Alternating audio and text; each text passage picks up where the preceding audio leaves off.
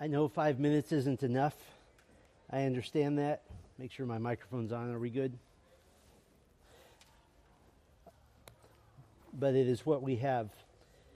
I want to spend a moment in prayer, and then we're going to look to the Word of God. Our Father, our thoughts this morning are being enlivened by the glorious truths of Scripture. And already with Chad and Mark opening your Word, we're thrilled by the reality of the cross and thrilled by the doctrines of grace. We are sobered to know that we have a responsibility to care for the gospel, to guard it, to be clear, to be accurate, to be precise. We pray that that would continue this day, and as now we look to dangers in the church, dangers in certain aberrant forms of Christianity, I pray that we are warned and we are sobered. We pray in Christ's name, amen. Turn with me to Job chapter 1. Job chapter 1, and in this session I'm going to deal with the question, what are the dangers of Christian sentimentalism? What are the dangers of Christian sentimentalism? Our conference today is focused on a biblical and historical critique, and the historical part is going to be a major part of this message. And really what I'm going to give you this morning is more of a lecture on recent church history and practical ecclesiology. This afternoon I will preach a sermon. I just want to walk through some information for you this morning. Now, before I get into the heart of what I'd like to share, I think it's helpful to cover a couple of introductory thoughts. First introductory thought, it's helpful as a launching point to consider Job chapter 1. And we're all familiar with the story of Job. In God's sovereign plan, He allowed Satan to take Job's family and his wealth. And what was Job's response? Job 1, verse 20. Then Job arose and tore his robe and shaved his head, and he fell to the ground and worshipped. And he said, Naked I came from my mother's womb, and naked I shall return there. Yahweh gave, and Yahweh has taken away. Blessed be the name of Yahweh. Through all this, Job did not sin, nor did he give offense to God. Now, I'm pointing this out because the text is very clear. Job worshipped. But his worship was devoid of what so many of us think of when we think of worship. It was devoid of excited emotions. It was devoid of jumping around in ecstasy. It was devoid of the seeking of an affective or a touching or a feelings-based experience. Job worshipped by declaring truth about God and truth about himself. That Job owns nothing and God owns everything. That God is utterly sovereign. Second introductory thought. Why this particular topic at this conference, critiquing the influencers' materials? Well, it's our position that the influencers actually plays right into a sentimentalist view of Christianity. I'm going to focus primarily on the flagship resource, The Journey to the Inner Chamber. The Journey to the Inner Chamber plays into the sentimentalist view of Christianity. The whole story pushes the reader toward what we've already heard, the feast in the inner chamber. And I'll say this, and I say this truly in love to any in the influencers who is pushing back hard against what we're saying today. If you really have achieved the feast of the inner chamber, then don't worry about it. The main character prays, quote, Savior, I ask you to show me the feast in the inner chamber so that I can partake of it.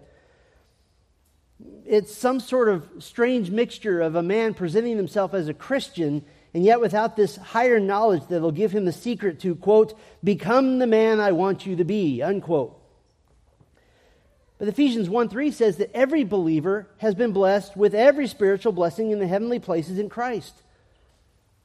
And 2 Peter 1:3 says that God has granted us everything pertaining to life and godliness. There are no lower level Christians and higher level Christians. This is the influencers is like high school, JV, and varsity. God whispers on page 4 of the Journey to the Inner Chamber. I want to make you a new man. Or, I want to make you a new man. I wanted to take time to talk about the theology of God whispering, and I understand the still small voice that we hear about with Elijah and so forth. The theology of God whispering is really tenuous. More of the time that God is said to speak, he tends to speak really, really loudly. It's a separate topic. But he whispers, I want to make you a new man.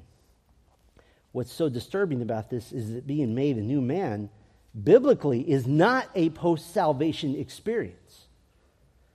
2 Corinthians 5:17 says that if anyone is in Christ, he is a new creation. The old is gone, the new has come. And in fact, the book pictures, quote, mankind is starving for a relationship with his Creator. That's pure sentimentalist garbage. It's fiction. That's completely contrary to Scripture. Mankind starving for a relationship with his Creator. Genesis 6:5 pictures mankind as utterly wicked and against God. Psalm 2 pictures mankind as scheming against God. Romans 3:11 says there is none who understands. There is none who seeks for God. Footnote, no one is starving for a relationship with their Creator. They hate their Creator. The book states on page 24, the maturity I speak of requires real spiritual food. This is not the place to stop if he wants to mature and become spiritually healthy. What does this mean? Words matter and meanings matter. By logical deduction, the newer believer in Christ who has not discovered all these secrets, apparently only available through the influencers, does not have access to, quote, real spiritual food and is spiritually unhealthy. That every new believer in Christ is spiritually unhealthy. Similarly, verse 29, or page 29 rather, quote, I began to understand that this progression was being shown to me so that I could understand what was missing in my own life and what was keeping me from the feast in the inner chamber. I'm going to sidestep this here. The other guys went way long. I'm going to do it too, so why not? What idiocy says you have now come to faith in Jesus Christ? The first thing I want to tell you is that you're missing so many things. That is unbiblical and it's illogical and it's idiotic. What is this? In the 2nd century, they had a name for it. It was called Gnosticism. Higher knowledge, mysticism, of seeking a higher knowledge and a higher experience, defining the Christian life as seeking this secret place. It's a reference to secret knowledge. And in fact, the view of Scripture itself is presented as having hidden secret knowledge that you have to work through to suddenly discover it. Quote, God's Word contains His love letters to His children. These love letters and His instructions are often hidden from plain view. And it requires a sincere, dedicated effort to find these truths. In other words, I can only understand God's Word from an effort from my own mind, my own soul. We just read in 1 Corinthians 2, it's actually the opposite. It is the Spirit of God that opens these truths. Quote, as a new baby in Christ matures, he needs to be moved to a deeper understanding of God's truths that are hidden in the Bible. And just a side note, the Bible never calls itself a love letter. I don't know in the book of Judges how you define a man hacking a woman into 12 pieces as a love letter. I bring that up because that is a sentimentalist view of the Bible. That it's nothing more than a really glorified devotional guide that I pick little verses out of to give me a feeling, give me an emotion, give me a sentiment. And who cares about the context? Who cares about what it actually means? What does it mean to me is all that matters. All this adds up to a view of being a Christian that seeks higher exclusive knowledge, and listen carefully, that seeks an experience with God as defined as the feast of the inner chamber. And this fits right into Christian sentimentalism. The main thrust of what I want to cover this morning is a historical and ecclesiological review, I want to guide your thinking And I actually hope if you're on the line, if you're wondering, what do I do with these things? Get some of the influencers' materials and read them. And if you're sucked into that, then I would question your salvation, to be quite honest with you. But I want you to have a framework to evaluate these materials. And I want to do this in 5 parts. And like I said, I'm going to be lecturing some, and there's no way around this. Sometimes you just have to eat your vegetables, and that's what we're doing right now. I'm going to do this in 5 parts. I'm going to give you a partial history of sentimentalism. I'll repeat all of this. I'm going to give you definitions of sentimentalism. I'm going to give you the sentimentalist view of experience and results. I'm going to give you factors for avoiding sentimentalism. And then just for fun, I'd like to give you a notable parallel from recent history, from church history. So this is the historical review part. First of all, let's do a partial history of sentimentalism. As we saw with Job, one of the major functions of worship is to acknowledge that God alone is sovereign. That He alone is in control of all events. That is at the core of worship. And that He alone has the inherent right as the creator of all things. This is Job worshiping God when God gives, and Job worshiping God when God takes away. This is God-centered worship, and it is the very antithesis of the man-centered worship that often characterizes evangelicalism. Well, what happened? What got so many embracing sentimentalism, which I will define further later on? A major component to this drift from God-centered worship is that evangelicalism in general has come to believe that emotion and sentiment is the key component to a relationship with God. That I feel close to God without actually being able to define what feeling close means except in emotional terms. Now, none of us speaking today and none who helped craft the Bakersfield Statement deny that God made us as emotional beings. We are emotional beings. But this goes too far when outward attempts to create emotion are then equated with an encounter with God.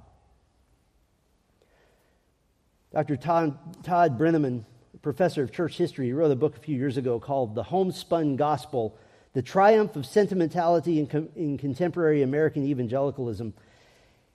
And in his book, he gives an analysis of the balanced thinking of the early American pastor and theologian Jonathan Edwards. And the reason this was an issue for Edwards was that Edwards witnessed the tremendous revival happening in the American colonies in the mid-1700s. It was accomplished and brought about by the preached word of God, but it was also accompanied by tremendous shows of emotion. But here is his balance. Now, I'm going to read you a long quote, and then I'll give you the short version of it.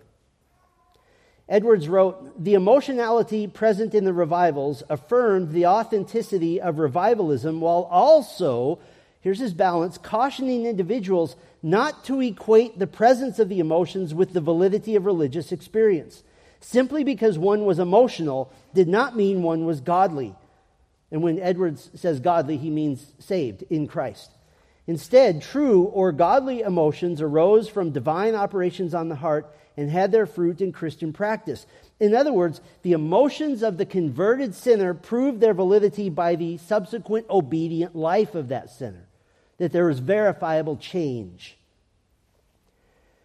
But contrary to that balanced understanding that emotion may be a valid and understandable response to conversion and to the gospel, modern evangelicalism often sees emotion, listen carefully, not as the response to coming to Christ, but as the means to arrive at Christ.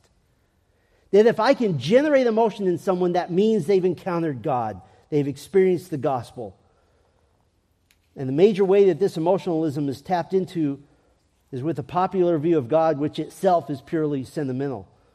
It's a view of God that says that God is a loving father who is desperate for a relationship with his children. That he has a yearning, he has a longing that can only be fulfilled by relationships with creatures. This leaves very little room for the wrath of God. It leaves little room for justice. It leaves little room for righteousness. And in whatever context and whatever version of that philosophy, whenever it's promoted, the listener and the participant is meant to feel something. And that's taken as an encounter with God. As a matter of fact, that idea is so prevalent that I would be willing to bet a nickel that many of you right now are saying to yourselves, but that's Christianity. I felt the Lord's presence, and therefore I'm in Christ.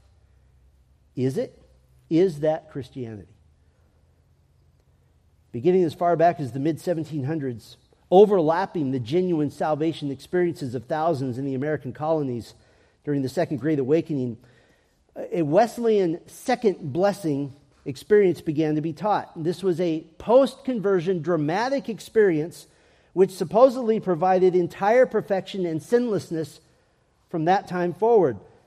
John Wesley's successor, John Fletcher, took Acts 11:16, which speaks of being baptized with the Holy Spirit, and in theologically accurate terms, speaks of the moment of salvation, the inclusion of the person in the church, the people of God. But Fletcher taught that this event was subsequent to, it was sometime after salvation, and was a higher Christian experience, and he labeled it the baptism in the Holy Spirit.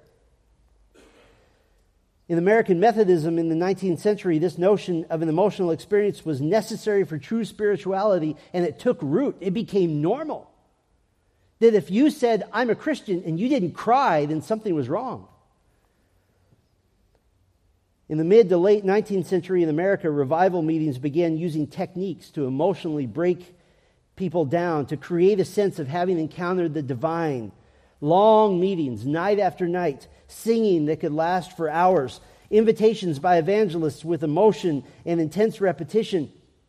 And by the end of the 19th century, beginning of the 20th century, an encounter with God was now normally considered to be an extremely emotional event.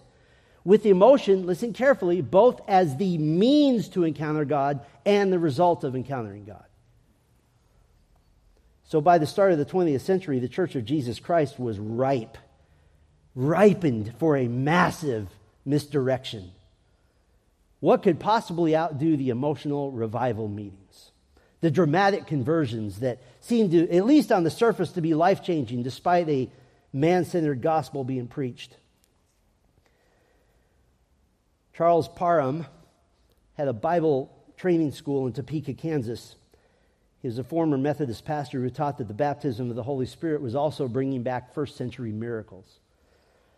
He taught that the only evidence of baptism of the Holy Spirit was that of speaking in tongues. And so his students began praying for this baptism, and finally on January 1st, 1901, Agnes Osmond apparently became the first modern person to speak in tongues, which some identified as Chinese.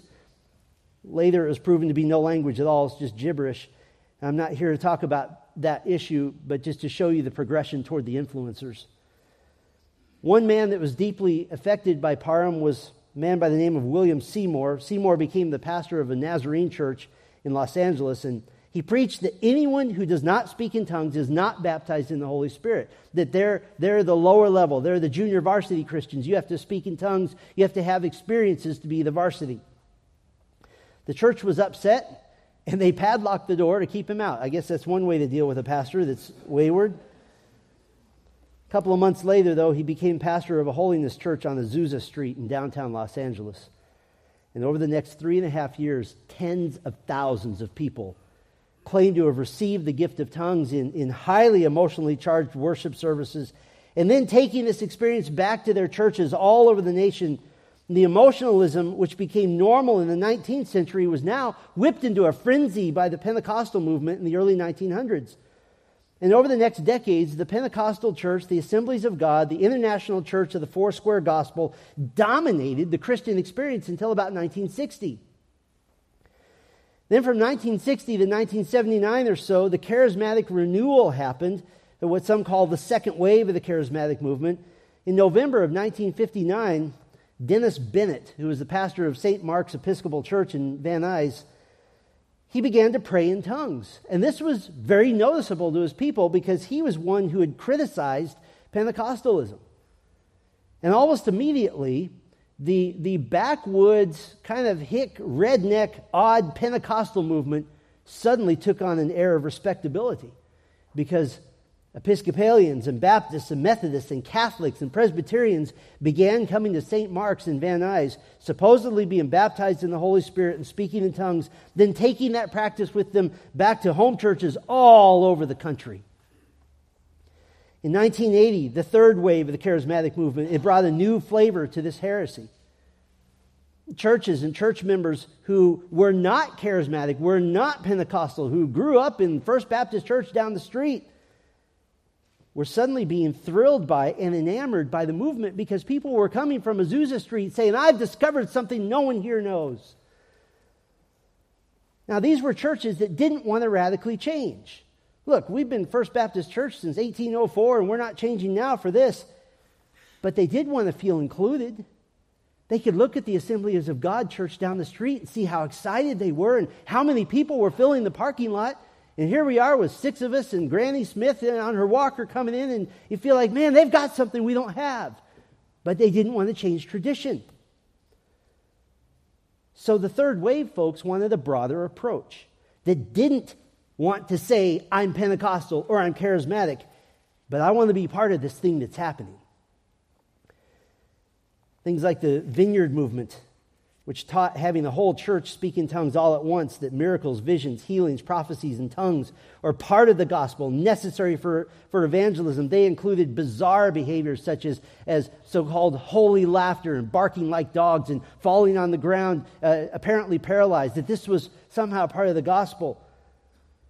The third wave of the charismatic movement is often called the signs and wonders movement, that the gospel is rational, but it exceeds the rational and goes into the mystical. By the 1990s, the Pentecostal style of worship had infiltrated many mainstream evangelical churches, and if I could be as loving and kind, many of you in other churches from here, you may not even realize that the style of worship you're engaged in is actually borrowed from these movements. It just hasn't been gotten out yet. It became very difficult to distinguish a Pentecostal church from any other church. No longer was there a gravity and a sobriety to worship, but a focus on personal ecstasy. And somewhere along the line, a switch flipped. That worship is now no longer about giving glory to God. Worship is about me feeling something. Now, combine that, if you know a little of recent church history, what happens right at the beginning of the 1990s?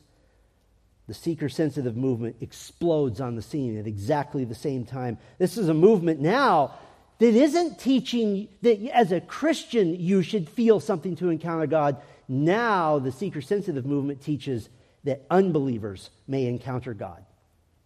By coming to a so-called worship service that's filled with smoke and mirrors and lights and all kinds of goodies, that the unbeliever may feel something tangible in a worship service. And the idea is, behind the seeker-sensitive philosophy, is that you start with this emotion-based attraction and you move them slowly toward the real gospel. The problem is you never get there.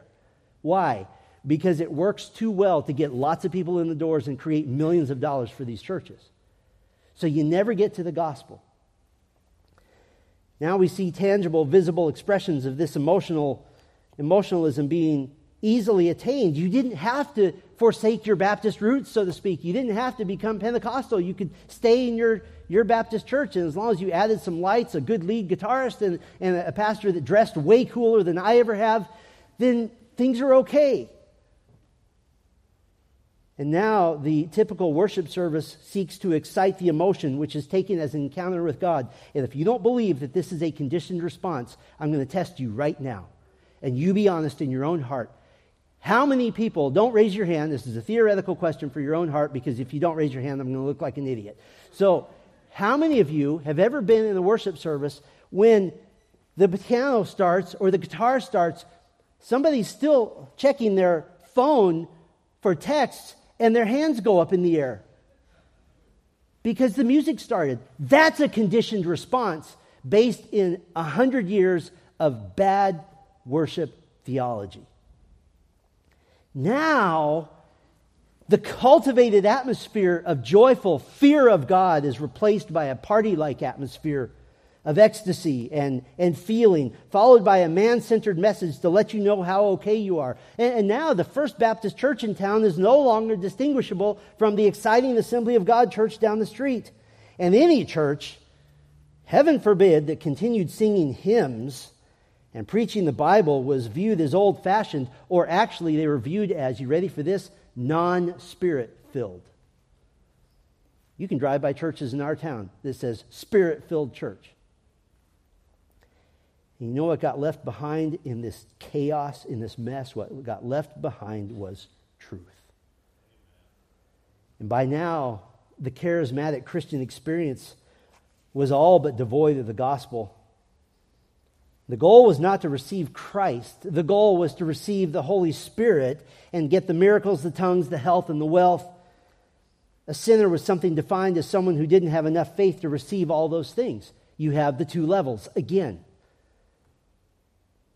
And so that now at so many formerly faithful churches, the average guest is greeted by some version of a show, some version of trying to create hype and emotion and I'm okay, you're okay message, instead of gathering together to humbly acknowledge that God is holy and I am not. And now American evangelicalism has in so many corners embraced this as normal Christianity. Church websites promise great things like a worship experience, powerful worship, spirit-filled worship, victorious worship. What is spirit-filled worship? That's code name for my lead guitarist is better than your lead guitarist. In other words, worship is about what I feel and how I experience God, or some emotion that I think is good. And because so many now believe that this is normal, and because it doesn't last and it doesn't work, and because you can go to a church for 5 and 10 and 15 years where the smoke and the mirrors and the light show and the gold glitter falling from the ceiling, whatever you want, people look in the mirror and they go, this just isn't working. I need something more. It's like a drug addict that just can't get enough.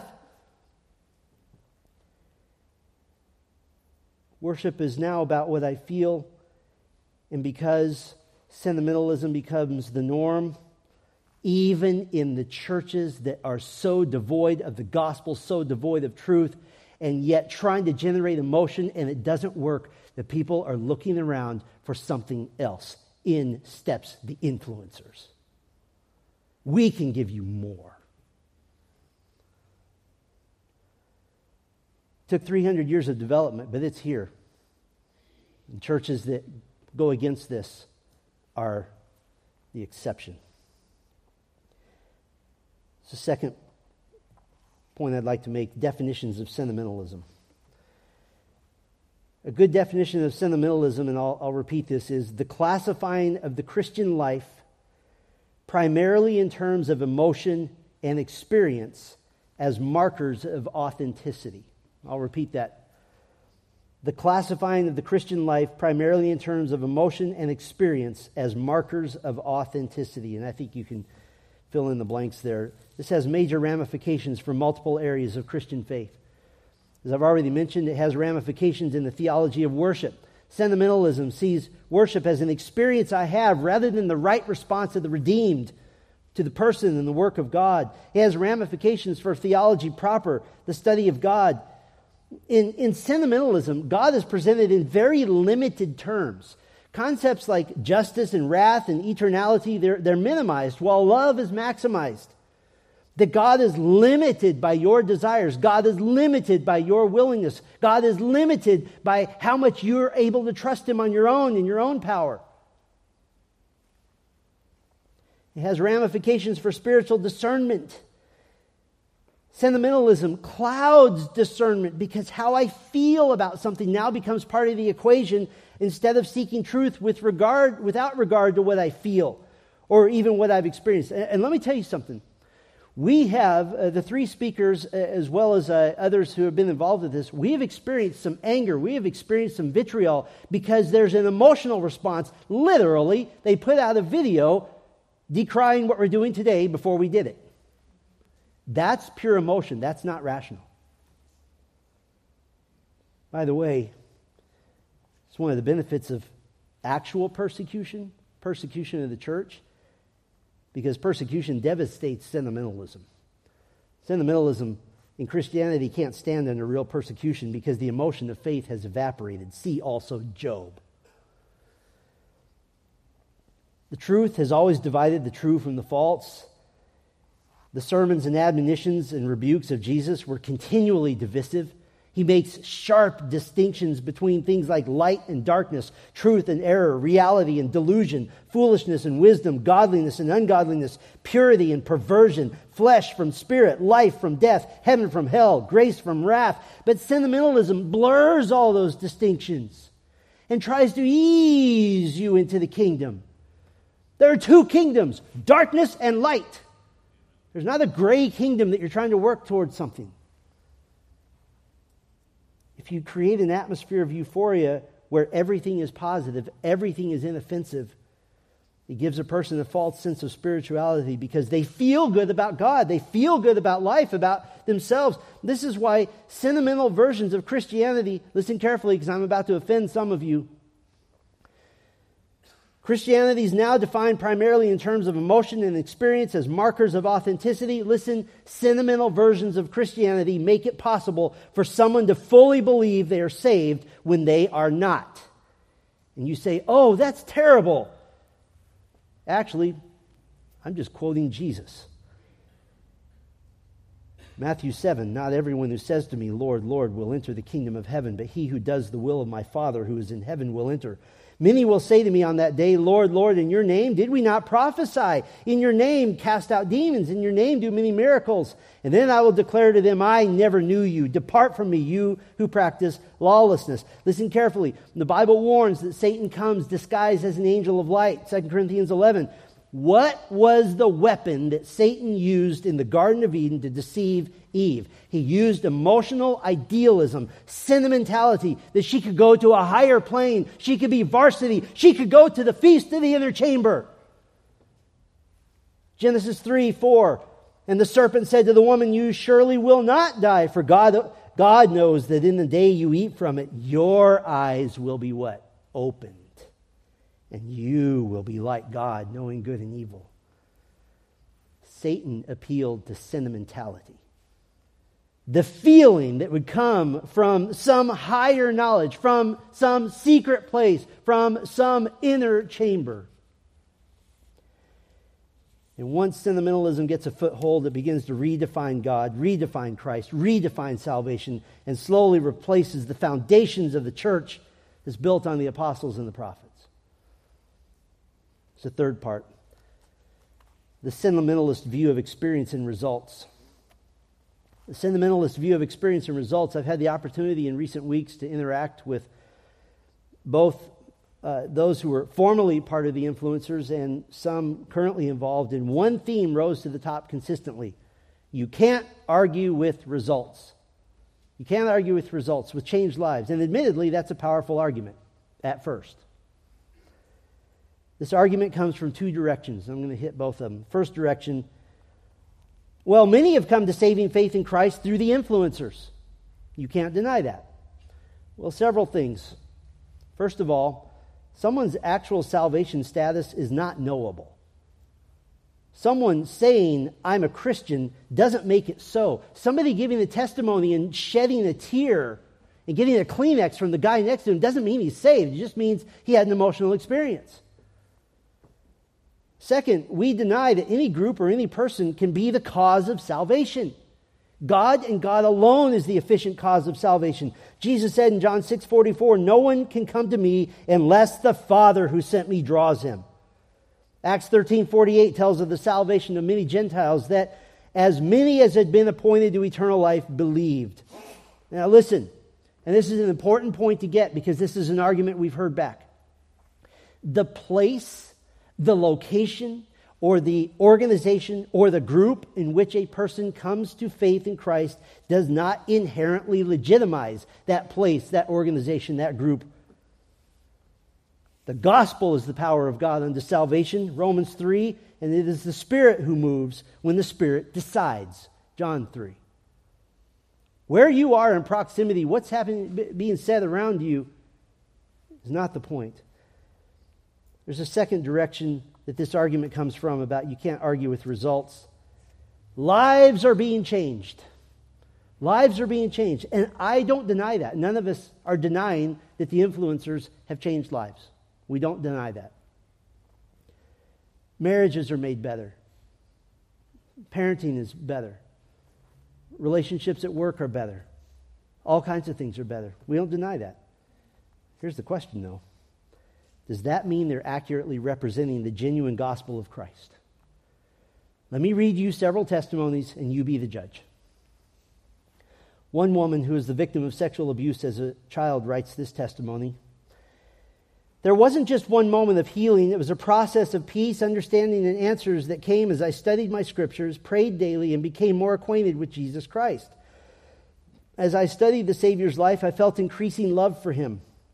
The Spirit testified truths to me, including my own worth as a daughter of God. As I submitted my heart to the Lord, obeyed his commandments, and sought his will, I was filled with comfort and peace.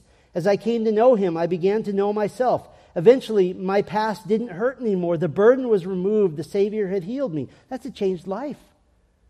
Let me read you another testimony.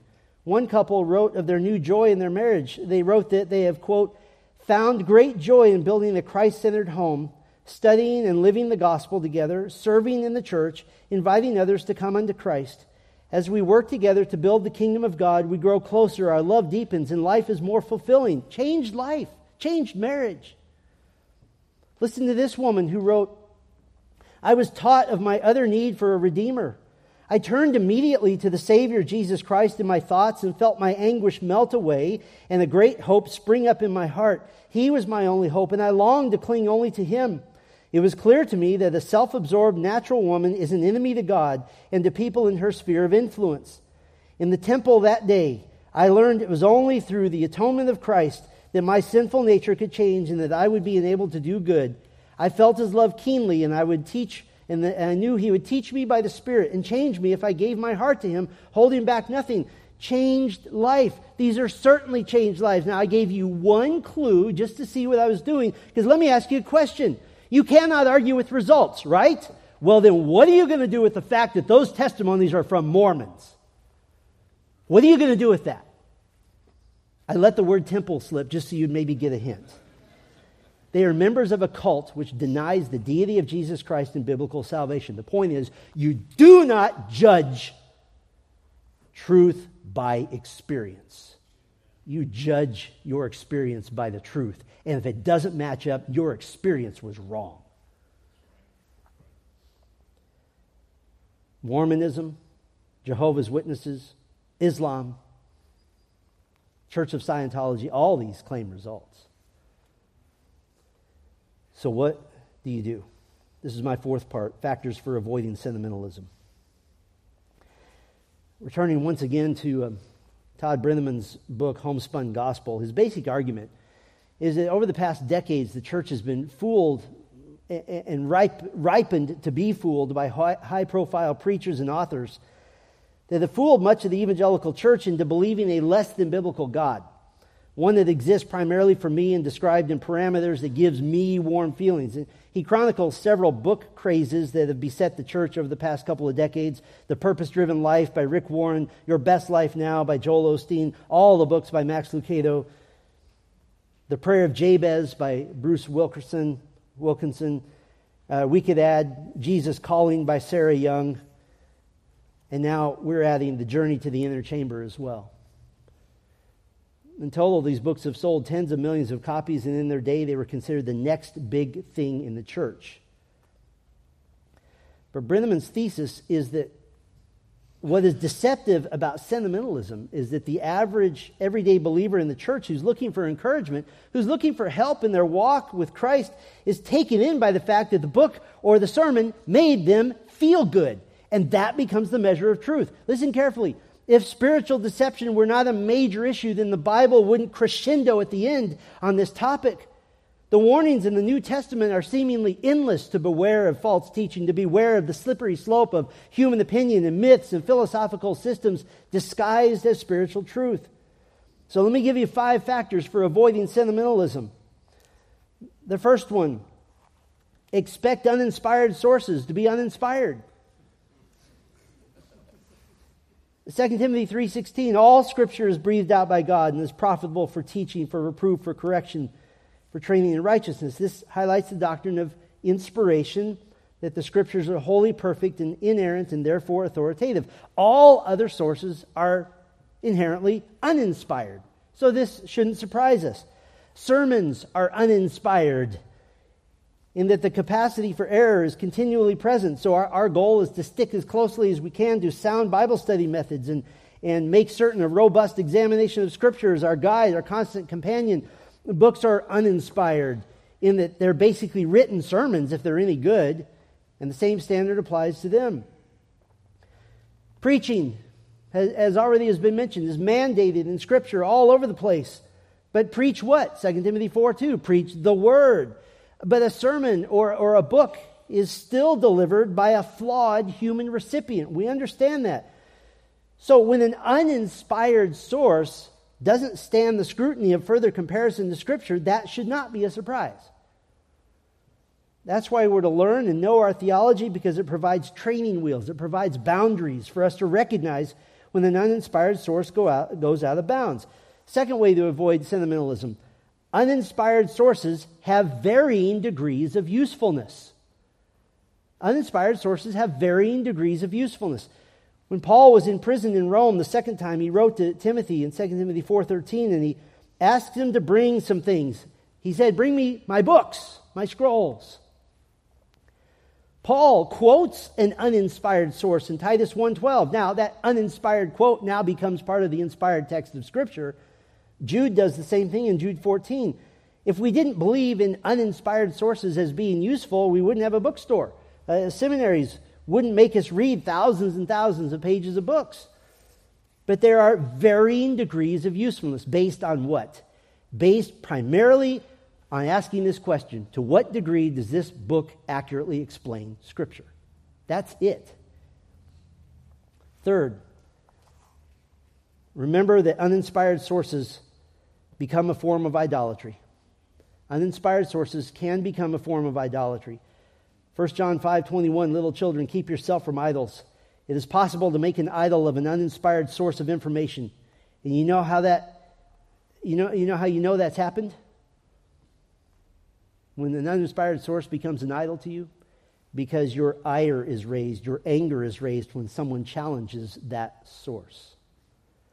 And instead of evaluating the content and searching the Scriptures, there's an emotional defensiveness.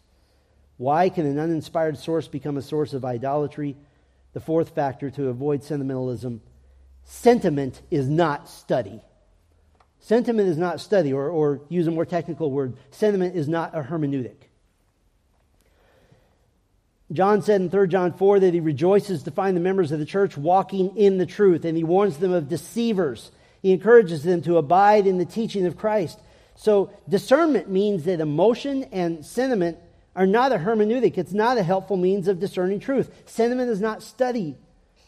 How you feel about a text of the Bible, what emotional impressions you got, or as the influencers write in their materials, what revelation you received, is not the same as the diligent study of God's Word, in which the words matter, grammar matters, language matters, historical situation matters, authorial intent matters, context matters.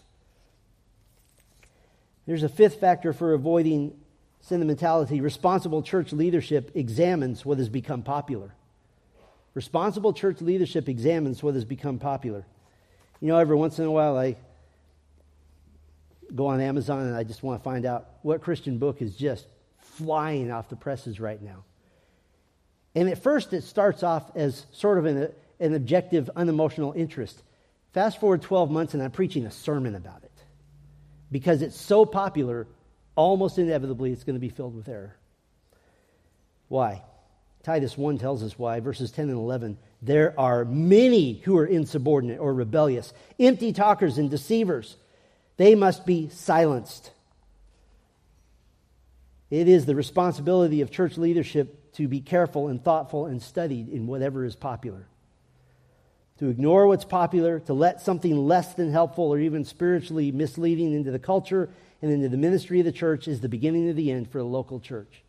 I'm going to address this afternoon, but I'll just give a little sneak peek right now. Any church that says, influencers, come on in, you just invited the devil into your midst. And you just shirked your responsibility. We know of pastors that have the influencers in their church and literally have never read their materials. Why don't you just let a rapist into your wife's bedroom? It's the same thing. And all of a sudden, instead of pulling out a little splinter, you're doing major surgery and probably looking at a church split. I'll give you one more part in this review of sentimentalism in Christianity. I want to give you a notable parallel from recent history. You've heard enough from Chad and Mark to kind of wrap your minds around what the influencers are all about. I just want to give you a parallel and then give you my reason for it. In 1990, Bill McCartney, the head football coach for the University of Colorado, and his friend Dave Wardell, they launched an idea to rejuvenate professing Christian men with a spiritual infusion of emotion and inspiration. They formed a planning team, which in 1993 gave birth to the Promise Keepers ministry. The entire premise was that Christian growth begins with making promises, and the movement was based on 7 promises that men should make, and they were good promises. And for years, rallies and conferences were held all over the country, drawing 50, 60, and 70,000 men routinely to these events. They were filled with emotion, filled with determination, filled with men supporting men, and it almost seemed as though a revival was happening in the lives of men around the country. And for many, perhaps, there was certainly a sense of spiritual renewal. But the movement had several fatal flaws. See if these sound familiar. First, they aligned themselves immediately as charismatic, and among the highest leadership, they regularly claimed direct revelation from God, repeatedly. Second, they had a unity at all costs philosophy that ignored sound doctrine. They looked the other way when variations of the gospel were presented at their conferences. They were very ecumenical in nature, in that all you had to do was say, I follow Christ. They had Roman Catholic priests preaching, if you can call it that, at these conferences. There's a third fatal flaw. They said they partnered with local churches. Actually, what they did was they used local churches. They used them to fill arenas and stadiums in order to present what they called the real answer to spiritual weakness and immaturity as men gathered together, using external accountability as the sole means to motivate men to obey Christ. The local church was preached as something you put up with until the next rally comes to town and you can get pumped up again. Fourth fatal flaw, they promoted easy believism, that salvation in Christ occurs if a man recites words that are fed to him or goes to a group. Every rally featured a guaranteed hundreds of men purporting to get saved, and certainly some did, but that's because the Holy Spirit saved them, not because of an easy believism.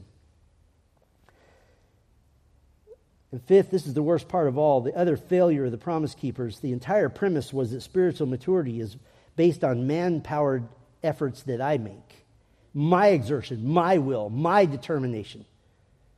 Those aren't inherently bad things, but they were devoid of one thing: sound biblical instruction on the whole counsel of God. Oh, they had preaching, but it was rah-rah type preaching of emotion and personal determination. How could this have been different if stadiums of 50,000 and 60,000 and 70,000 men had heard the knowledge of God through the Word of God exposited and explained to them, instead of just a rah-rah experience? But the Promise Keepers saw themselves as the real answer, and the Church of Jesus Christ, the blessed local churches, they were just sadly not getting the job done, so Promise Keepers had to step in. Now I have one point. That point is that Satan has verifiable patterns. And one of them is that when a certain type of misleading or false doctrine or false practice works really well, rehash it in new form with a new name, a different leader. I want all of you to contemplate this. Listen carefully. The unbelievers Jesus confronts at the judgment in Matthew 7, they all believed they were Christians. Why? Because they had experienced something. That was the basis for their belief, and yet they're all condemned to hell. Sentiment is not a genuine faith in Christ. Sentiment is precisely the tool Satan has been using all the way back to the Garden of Eden for century after century after century to promote a slippery, enticing, feel-good substitute for actual regeneration, actual justification in Christ. You may not look at a bracelet on your wrist and be assured of your salvation. You may only look to Christ to be assured of your salvation. May the truth alone be the measure of salvation in Christ. May Job be our example that the true worshiper falls down before a God who gives and a God who takes away. That God is big and I am nothing. God is everything and I am small. May the truth alone be your measure. Our Father, we thank you for the morning we've had, and we ask you to work in the minds and hearts of all who are hearing right now. We ask you, Lord, to bless the time we're about to have at lunch, and we thank you for that. And we thank you, Lord, for the afternoon coming up. Keep us sharp, Lord. Keep our minds going. I know so many are not used to this, but I pray, Lord, you would keep them sharp. Keep them attentive. We pray in Christ's name. Amen.